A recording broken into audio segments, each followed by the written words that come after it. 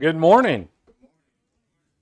Great to see you. Glad we can be together, and what a privilege it is to be able to worship God. What a privilege it is to be here today, and how thankful I am the AC is working. So anyway, it's good that we can be here, and we have some that aren't with us today who are sick and not feeling well, so do keep them in your prayers. And when we were in class, my phone kept going bzz, bzz, bzz. I couldn't know what was going on, but two of them were from Zelda, and she was getting up, getting ready to go. She even said she listened to Phil Sanders. She's on some new medication. She said she set her alarm just to take just a little bit of a nap, and she said her new medication's got her stomach messed up today. So you might reach out to her later and tell her how much we missed her. I know she did have plans to be with us today.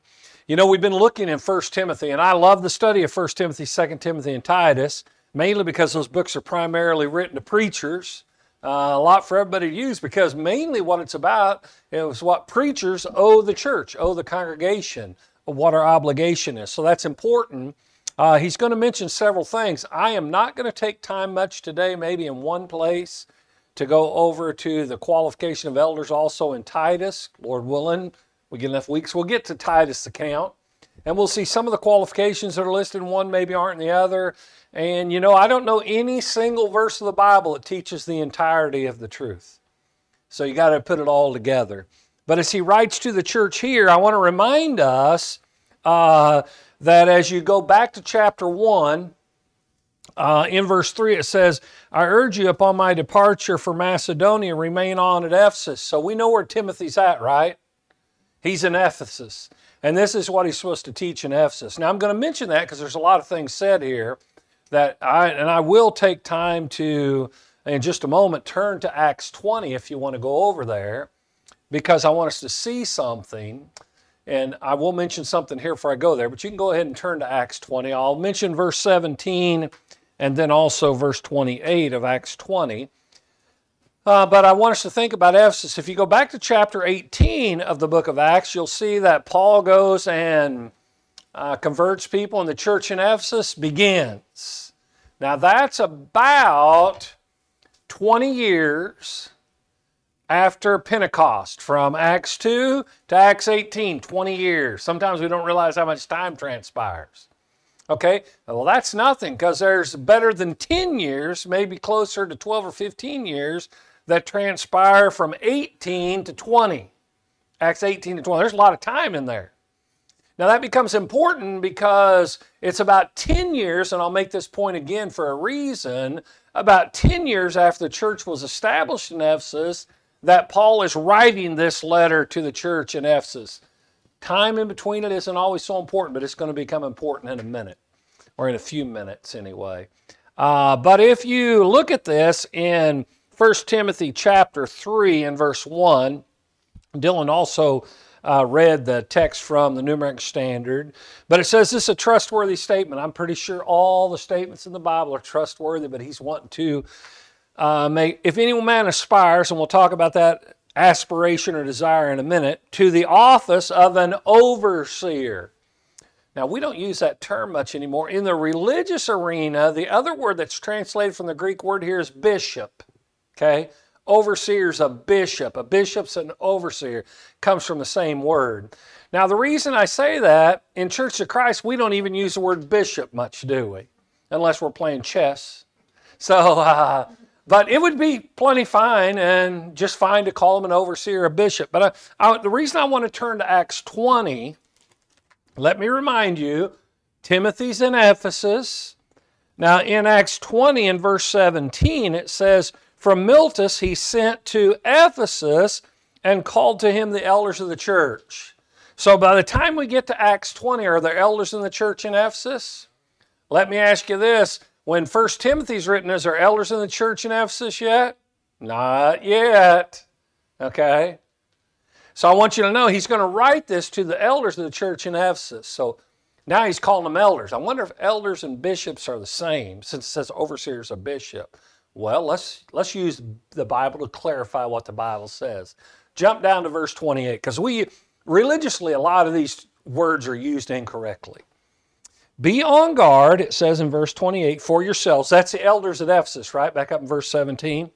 So he tells the elders, be on your guard for yourselves and for all the flock among which the Holy Spirit has made you overseers, bishops, elders, bishops, same office, same position.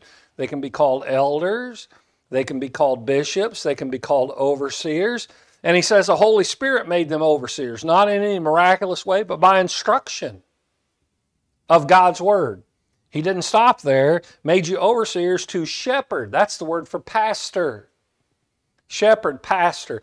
Usually in our day and age, we use the word wrong and we call the preacher in the religious world the pastor. No, the bishop, the elder, the pastor, all the same. The preacher, we might call him preacher, we might call him minister, we might call him an evangelist, we might call him a doofus, whatever.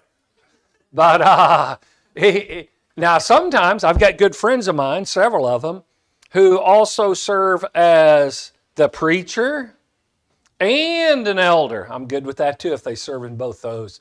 But so we look at that, but I just bring that up because I'm probably going to use the word elder more today, just because I'm used to using that word more. So don't think I'm contradicting what's said in 1 Timothy, because the overseer, bishop, pastor, and elder is all the same guy. The titles, if we want to use that word, apply to all of them, all to the same one. So we look at this. I will mention, if you want to read a little bit further into qualification of elders, we'll get to it later, but your homework assignment can be to read Titus chapter 1, verses 5 through 9, when he writes qualifications there. But here's what I want you to see. Now, in mine, it's underlined, so it does well. This works well in the New American Standard. There's a lot of musts and nots. If I say you must do this or you must be that, is there much room for interpretation? Must. What if I say you cannot do that? Not. Is that hard to understand what not means? Not K-N-O-T. N-O-T. Okay, we look at this. He says the overseer, first it talks about aspire or desires. And a matter of fact, and I'm not going to turn to it today, or I'll never get through all this, but in 1 Peter chapter 5, verses 1 through 3, he talks about overseers or elders, and he says they're not to serve under compulsion. That means, well, they'll twist your arm till you give in, you'll be an elder. No, if they don't really have a desire, if they're not really, now it's a huge responsibility, and I don't have time to talk about it, because they're going to answer. If you got an eldership in a congregation, they answer for every soul in that congregation. But unless they aspire to that, now I want to say this, even when you get into this, so some men don't desire to do that. Well, then we don't need to deal with any of the qualifications with them, do we? If they don't have a desire to do that. Now, some of them have a desire to do it, but they're still apprehensive. Okay, that's okay.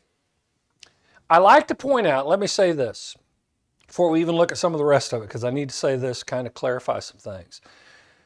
If you take this qualification of elders, this is just the qualifications of a mature, godly Christian man. Now, I know some of them, they're going to have to be married and have children. So not every man has to be married. Not every man has to be children. But all other qualifications is just strong, spiritual, male maturity in the New Testament. Okay? So let's understand what that is. Now, I like to point this out. And the men here have heard me say this, not only here, but even before. They've heard me say things like, the Bible asks us to be organized, to work to be organized under the oversight of elders and also with deacons, right? But I want you to know that there's also, you can be biblically or scripturally organized without elders because you don't have men that qualify to be elders. So you can see that the church here in Ephesus is working and established for 10 years without any elders, okay? Some congregations way longer than that. Ephesus for sure 10 to 12 years. Okay, so it wasn't unscriptural for them to exist without elders. Matter of fact, it's 10 years later before Paul even gives them the instructions of how to become elders. Realize that. It's 10 years have transpired before they're even given the instruction of what it needs. So I think there's a lot of interesting things. But here's what I say in men's meetings. I hate them. Anyone knows me, I've said that plenty of times. I hate men's meetings. And one reason that's kind of frightening to me is if we had men that were spiritually qualified as elders, we'd have men who were spiritually qualified to make decisions. So when you're making decisions without men who meet these qualifications, you're kind of making decisions that you're really not qualified to completely make. It's scary to me. I'm telling you, I don't know how much it scares other people, but it's scary to me. It has to be done, but we have to understand the seriousness of it. So he says, let's look at this. Verse 2, mine says, I'm going to just read through some things real quick. An overseer must, and then he's going to say what they must be.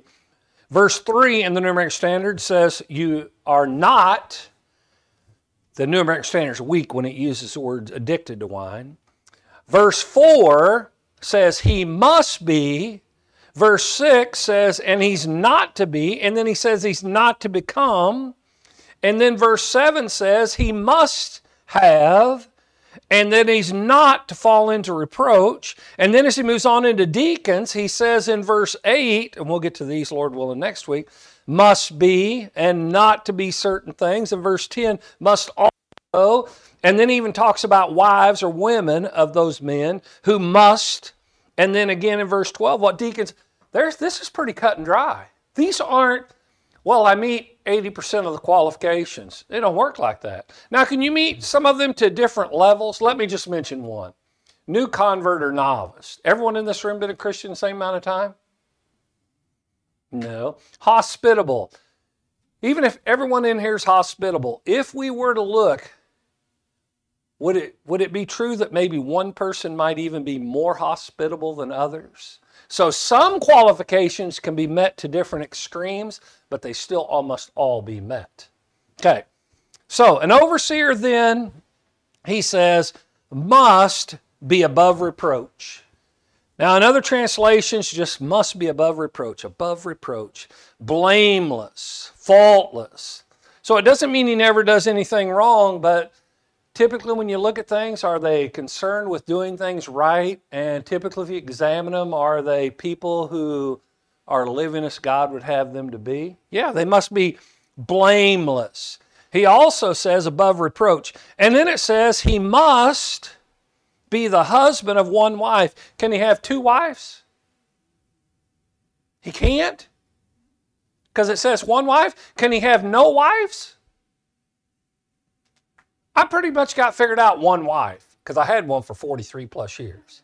One wife, okay? So that's it. He tells us he must have one wife. Now it's interesting, and I get in some heat sometimes in our brotherhood over this, because some of these qualifications, they want to say, well, as long as he met him when he was appointed, he doesn't have to continue to meet him. What? Where do you get this foolishness? So I can stop being hospitable? Get out of my house. I don't want you over here. You know, I can quit being dignified. I can quit being above reproach. I can just live wicked now.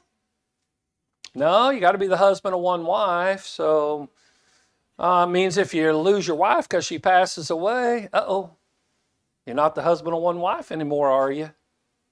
There's a lot of things to look at. But it says, and I don't make it up, must be the husband of one wife. He goes on and says, I think that's interesting, in the New American Standard, he uses both temperate and prudent. Temperate, prudent. I believe the King James, New King James, use the word sober.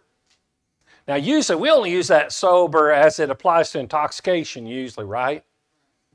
But sober means they're in control. They control themselves. Because when you drink a little booze, guess what? You're not in control anymore. You've lost certain faculties. Well, booze isn't the only thing that does that to people, right? People lose control over all kinds of things. So it says, no, one thing an elder is he's self-controlled. He's sober, he's temperate. I always think temperance an interesting word because it takes me back to being in school and studying some things that happened in early U.S. history. And one thing was called the temperance movement, which had to do with sobriety and whether alcohol was legal to sell in certain places. But it doesn't always have to apply to that. It can and does apply to that. But so we got to be prudent, sober, self-controlled, temperate. He also says you got to be in this I'm just taking what right as it comes. Respectable. Respectable. You ever met people that aren't too respectable? I think about how, now see, I'm one of those people that think the respectable thing to do is say, this is my upbringing. Yes, sir. Yes, ma'am. Open the door for, I just did it to Samantha today. She was holding the door. I said, here, I'll hold the door for you. I got to do that. I'm not going to be mean to Samantha, and I know she's an adult, but to me, she's a kid. Okay?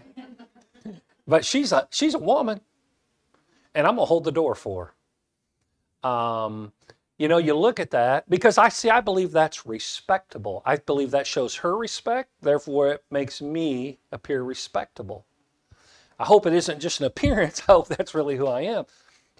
I think about that. I'm one of them people. It's disrespect to me when I see people when they put the red, white, and blue in the air and people take a knee. To me, that appears disrespectful to many people. Therefore, as Christians, I don't want to come across as disrespectful. And as an elder, has to be respectable. He has to be of good behavior. You know how I like to tell people, now behave. You behave now. And people say, are you behaving? Yeah, I behave poorly. But then, no, you got to have good behavior. Good behavior. We've got to be people of good behavior, respectable. Then he uses the word hospitable. I think that's an interesting word because what the word literally means is generous to get guests. Generous to guests. So it means you're going to take care of them before you would take care of yourself. Another guy, I was reading a guy, and I like this word. It means when you're hospitable, you're welcoming. That can be right here, whether we have someone come we don't know, whether we welcome them or not, make them feel comfortable, go out of our way to make them feel comfortable. Typically what we do, since we share a meal every Sunday here, typically what we do, you know what we let our guests or our visitors do? Go last, because we want to eat first. No. We try to be hospitable and let them go first and then make fun of how much food they got on their plates. No, not really. But we let them go first. And you even think about that, the idea of respectable, ever since we've been here, and I'm sure Caleb's the one that took on himself, and I'm good with that. Ladies go first. See, isn't it kind of funny how the hospitable and respectable kind of work hand? If you notice how all these qualifications it gives elders are overlapping? And if you're one, you can't hardly be one with also being the, and if you miss one, you're missing really more than one. And then he uses this one I think is interesting. My New American Standard says able to teach. I'm good with able to teach, but that's really not what the Greek word means. The better word, I know the King James uses, I don't know what New King James, I didn't look today. But the King James says apt to teach. Apt is a better word than able, because apt means able and willing. There's people that are able to do a lot of things, but do a little bit of nothing. Okay? So that's not what he's talking about. He's apt. He's able and he's willing to get in there and do it. So he's able to teach it. Now that doesn't necessarily mean he's going to be the best guy up in front of a crowd, does it? He might be really good on small group, one-on-one or something. But he also, when there's a need, he steps up and right. We've had to do that a little bit here, huh? Step out of our comfort zones a little bit and do things, guys, that maybe we weren't used to doing all the time. Well, that's being somewhat able, but real willing, okay? And so we think about that idea of apt. We must be. All those are things an elder must be. It starts off in verse 2, must be. Then we get to verse 3, which kind of makes some transitions here. But the first thing it says is not addicted to wine. I believe the King James uses a better term, says not given to. Not given to wine. Not given to wine. Do me a favor on that one. I'm just going to turn to one passage real quick because people get a little kind of messed up. And, of course, when we're talking about wine here, we're talking about that which is intoxicating. So it says the spiritually mature man, an elder, is not to be given to wine. Turn with me over to Proverbs chapter 20. Just one verse. We looked at it, I think, the other day too. But Proverbs 20 and verse 1. Listen to this. Wine is a mocker. What's it mock? It mocks the one drinking and mocks the Almighty. Do you think you want to participate in anything that's a mockery to God? Did God's word just say this is a mocker? Is that if I say to Dennis, you're just a mocker, is that a compliment I just paid you? Not at all. Dennis says, what do you mean, kid? What are you talking about? Now, if we're just joking around, he's going to say, oh, okay. But if I'm serious, he's going to say, what do you mean? He's going to want to know what I'm talking about. So it says, wine is a mocker, strong drink is a brawler. And listen to this, whoever's intoxicated by it is not wise. You ever been around somebody who obviously has had too much to drink? They're the epitome of wisdom in that situation, aren't they? I think not. I don't know if they're dumb or dumber in that situation. But, you look at that, it just gets crazy. People can't make a logical decision anymore. You know why? Because they've lost part of their faculties. Well, addicted, because we have a misunderstanding of the word addicted. Because addicted, as is translated here, the word just means given to. So it means that's what they do. It isn't how much. If I have one glass of wine every evening with my meal, I might not get to the blood alcohol level of 0.08 or 0.1 in this country, but if I drink a glass of wine every day, am I given to drinking? Yeah, I'm drinking every day. What if I just do it once a week? Well, I'm still, so it isn't how much, it's, are you consuming of it?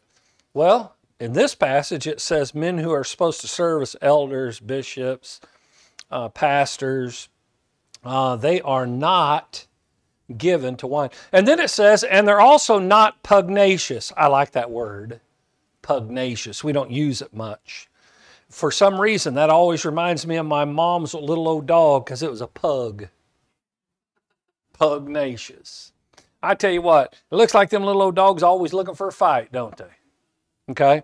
Pugnacious. That is an interesting one because it means they're not a striker. Have you ever known men, whenever anything doesn't go that way, they're already, let's just step outside. If you're that kind of man, can you be qualified to be an elder? No. I'm not saying you couldn't get in a situation where you have to defend yourself or defend even someone else, and you might have to strike somebody, but that's not your idea of how you want to take care of things. So we look, he says he's not pugnacious, he's not a striker, and it means they're just ready to go to blows. I mean, every time they're just ready to do it. Let's get it on. You see they clench their fists, and nah, man, chill out. That's not how we need to take care of this. That's not spiritual. Now, let me take you back to something in the Old Testament. Do you remember a king named David? Do you remember how bad David wanted to build a temple to God? And God wouldn't let him build the temple. And matter of fact, he says, your son Solomon's going to build the temple. And why was that? Because David was a man of war, and God was not going to allow, God needed David to be a man of war. You look back, God needed David to walk down and put a whooping on Goliath. God needed David when other kings like Saul had killed his thousands and David killed his, I'm telling you, David was a fighting machine. But he says, that's not the man I need to build my temple. So we got to understand that. Spiritually mature men to lead the church do not need to be scrappers. Do not need to be people who are ready to go at it. Do not need to be pugnacious. That would not meet the qualification. Then he goes on in the verse to come, even in this verse still, after he says those are some things you're not to be, but he also says, but he's to be gentle, peaceable, and free from the love of money. We'll kind of deal with the gentle and peaceable together because I got to move on through this. We won't get. Means he's not harsh, he's not quarrelsome. I remember one guy that was in a Bible class. He was in our congregation when I lived in Alaska, and no matter what you were talking about, he always took the other side. And he even said, well, I just like to be the devil's advocate. Well, I can't leave stuff alone after a little while. I said, well, the last thing you should want to advocate is what the devil wants. And he didn't know what to do with me. But, why would you want to advocate what he wants? But some people just like to argue. Well, it says, we don't need spirits. Men who lead the church don't need to be people who want to argue all the time. Don't need to be that. He doesn't stop there, though. He also says he's going to be free. Well, let's make sure we get this exactly like it says. He's going to be free from the love of money. Does 1 Corinthians 6 and verse 10 still say the love of money is a root of all evil? I'm pretty sure it still says that. Caleb even mentioned in his class this morning, a lot of religions in America today, it looks like all they're about is the money. I mean, they're trying to raise money from everybody in the world all the time. And, you can look at that. I'm not going to mention any names. There's a televangelist in our area that owns his own TV station. And if you ever do a search on how much money he skims off the top for his own instead of giving to other people, you would be amazed. So you look at that, if we don't watch out, it's all about the money. I don't like this term. I hear it used all the time. I grew up with it being used. I don't use the term. We just had announced there's going to be a men's meeting Tuesday night. I don't like it when people call it a men's business meeting. It might be true in that we're about the Father's business, but you don't deal with the church and businesses. Business, Dairy Queen, you have a Dairy Queen to make money. The church's purpose is not to make money, it's to save souls. And so we can't lose what that is. So we can't be driven by the almighty dollar. And we can't show favoritism, like is mentioned in James, to someone who has money over someone who doesn't. So that's one of the qualifications he thought needed to be listed. And then he goes on, and we'll have to go through this fast, but verses 4 and 5, he talks about the home life of the elder.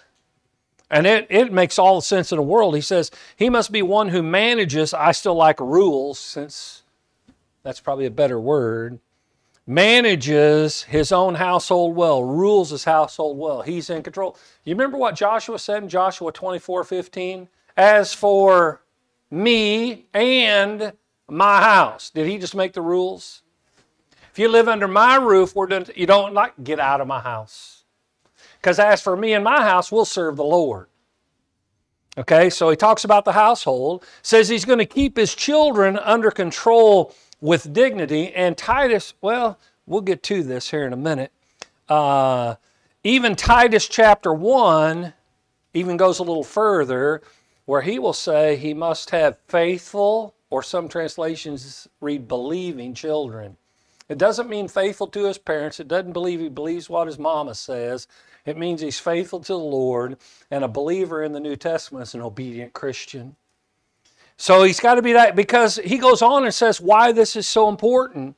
Because, verse 5, if a man does not know how to manage his own household, how will he take care of the church of God?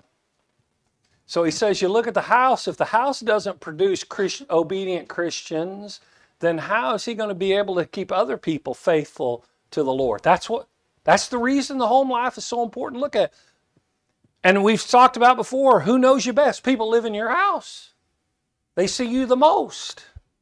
And so he says you have to have that ground to be able to prove who you are. And then verse 6, and that's why I made the point early in the lesson, and not a new convert. Oh, I've had people say how long a person has to be a Christian before they've been an elder. I had one guy, he was solid on you got to be a Christian 20 years. I said, well then why in the world did Paul write to Timothy to a congregation that's 10 years old? And tell them they have to be not new converts. Obviously, you could be a Christian 10 years and you were not a new convert because they didn't have any Christians there more than 10 years. Because that's how old the church was in Ephesus. So it's not this big loud, but aren't people crazy about that?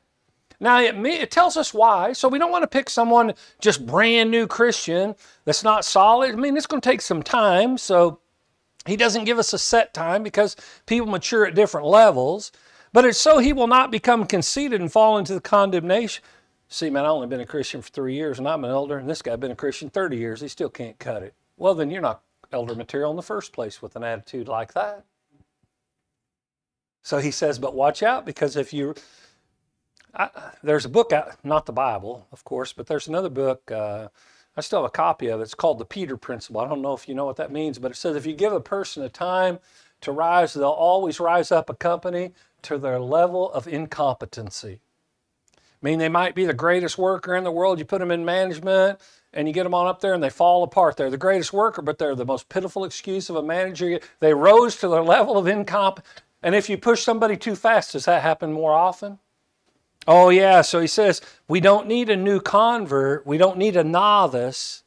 We need people who are mature and their stability is known and seen. And that can even be, let's say we have a family move into the area and strong Christian family. I mean, man meets all these qualifications. We're just around them for a week or two and we see they meet all these qualifications. Would it be wise to then, after they've been here a couple of weeks, to appoint them as an elder?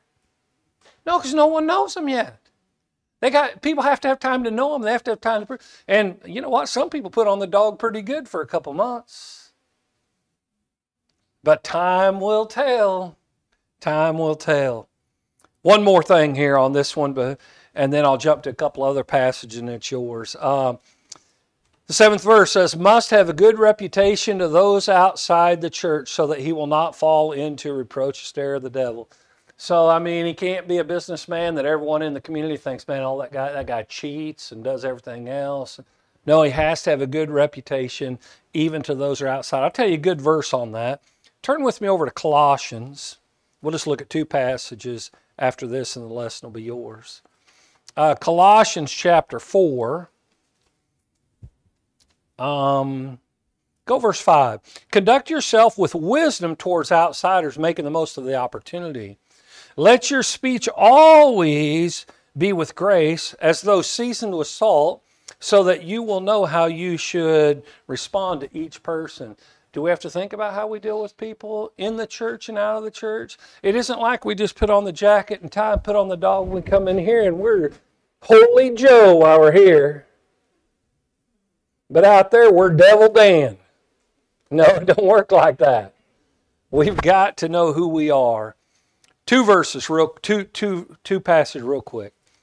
When you think about that idea of maturity and how everyone always needs to grow to be mature, and I tell this all the time, if you're a man, if you're a young man, you need to look at these verses often. If you're not married, of course, you can't be the husband of one wife. If you don't have children, obviously you can't have believing children, but the rest of those qualifications you need to work to meet. And one day, if you're married, you need to meet that one. And one day, if you have children, you need to meet that one. But we see that importance. But growth is so important, and God never expected anyone to become a Christian and then be stagnant. Ephesians chapter 4, I'm going to read 13, 14, 15. I'm going to make a quick comment, then I'm turning to 1 Timothy 4, and we'll have the invitation song.